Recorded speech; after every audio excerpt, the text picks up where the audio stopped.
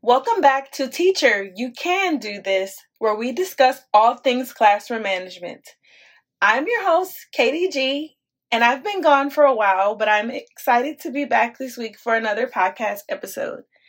Today's episode comes at the request of a listener and will focus on managing student behaviors outside of the classroom within an area that can become easily chaotic, the cafeteria.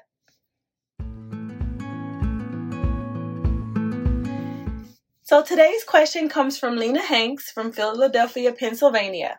Lena asked, how do you control student behaviors in the cafeteria? I have many questions that are in need of answers for student behavior within this environment. Lena, you are a very lucky listener because I just so happen to be one of the teachers assigned to cafeteria lunch duty this past year. And let me tell you, it was indeed a challenging job to be assigned to, but it was able to be done with the right procedures and expectations in place. So yes, just as there are procedures, expectations, and reinforcers in the classroom, the same should be for any other area or room of the school. Today, I will be answering Lena's questions that she had for me in a Q&A type format to discuss this important aspect of school culture.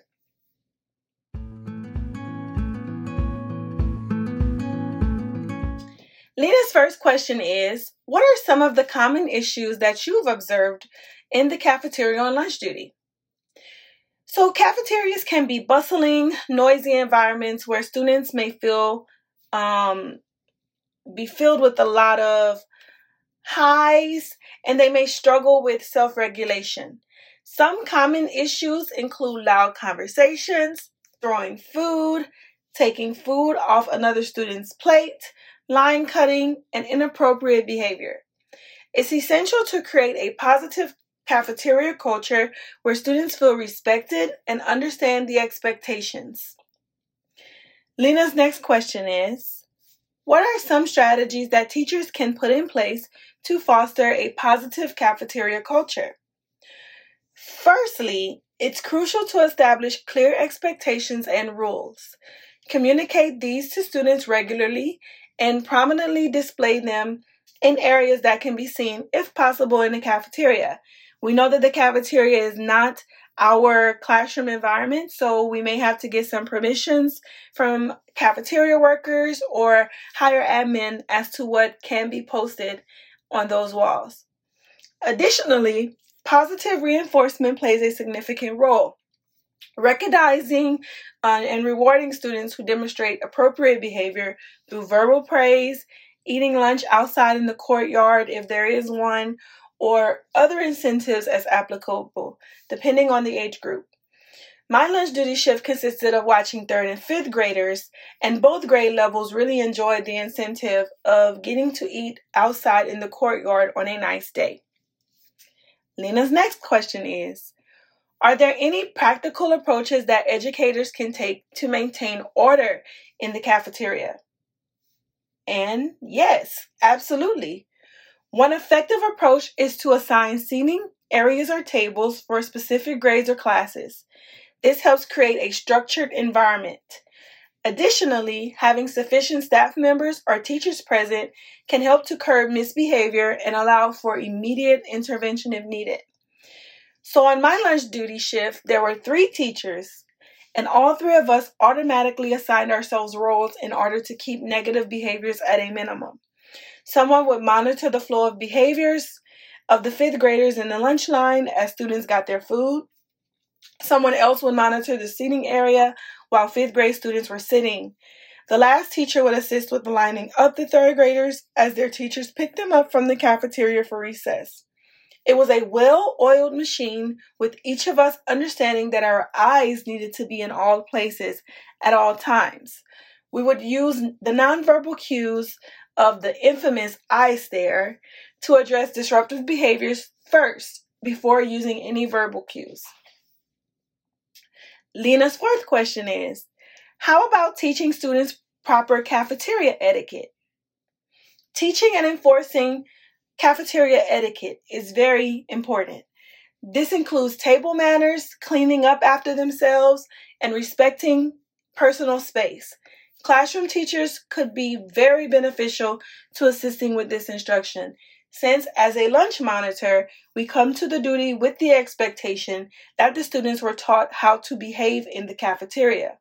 However, this is not always the case, and it ends up with the cafeteria duty teachers having to give the students daily lessons on how to behave in the lunchroom. Yet, the students were able to get the lesson about the expectations in our lunch duty setting, even though it may not have been the setting that we may have expected them to learn those giving rules. Lena's next question: what approaches can teachers take in situations to address incidents of misbehavior? Instead of solely focusing on punishment, restorative approaches can be effective. Engage students in discussions and problem solving to help them understand the impact of their actions and finding ways to make amends. This fosters a sense of responsibility and encourages positive behavioral change. For example, on my shift, there were students who would always put their hands in their classmates' plates, sometimes without having the other students' permission.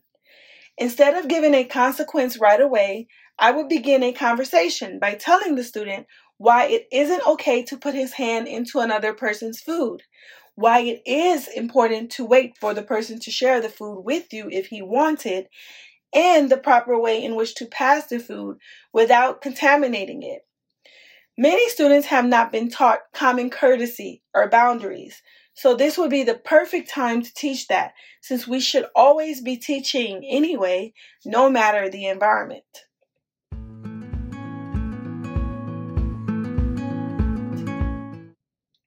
Lena's next question is: how can educators maintain open lines of communication with students, teachers, and parents, since communication is also key in managing student behaviors? Regularly share updates and reminders about cafeteria expectations through maybe newsletters, announcements, or school-wide assemblies. Encourage feedback and suggestions from all stakeholders to improve cafeteria behavior management. Additionally, collaborating with parents and involving them in the process can be very beneficial. Lena's final question is: are there any additional resources or professional development opportunities that educators can explore to enhance their skills in managing student behaviors? Absolutely. Educators can seek professional development in areas such as positive behavior support, conflict resolution, and de-escalation strategies. These resources provide valuable insights and techniques to handle various situations that may arise in the cafeteria.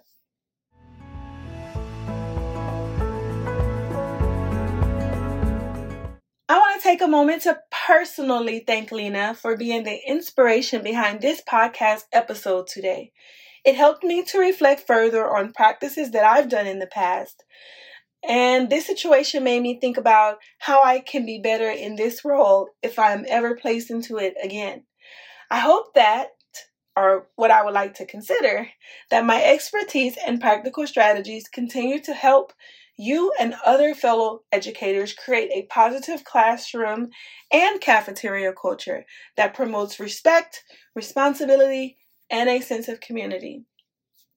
And of course, I cannot end this episode without thanking all of my wonderful listeners joining me on this episode of Teacher, You Can Do This. Because of you, I continue to share my experiences. Please let me know in the comments below what you would like to hear next. Thank you for stopping by and tuning into the place that empowers educators one lesson at a time. Take care of yourself and be gentle. And until next time, bye.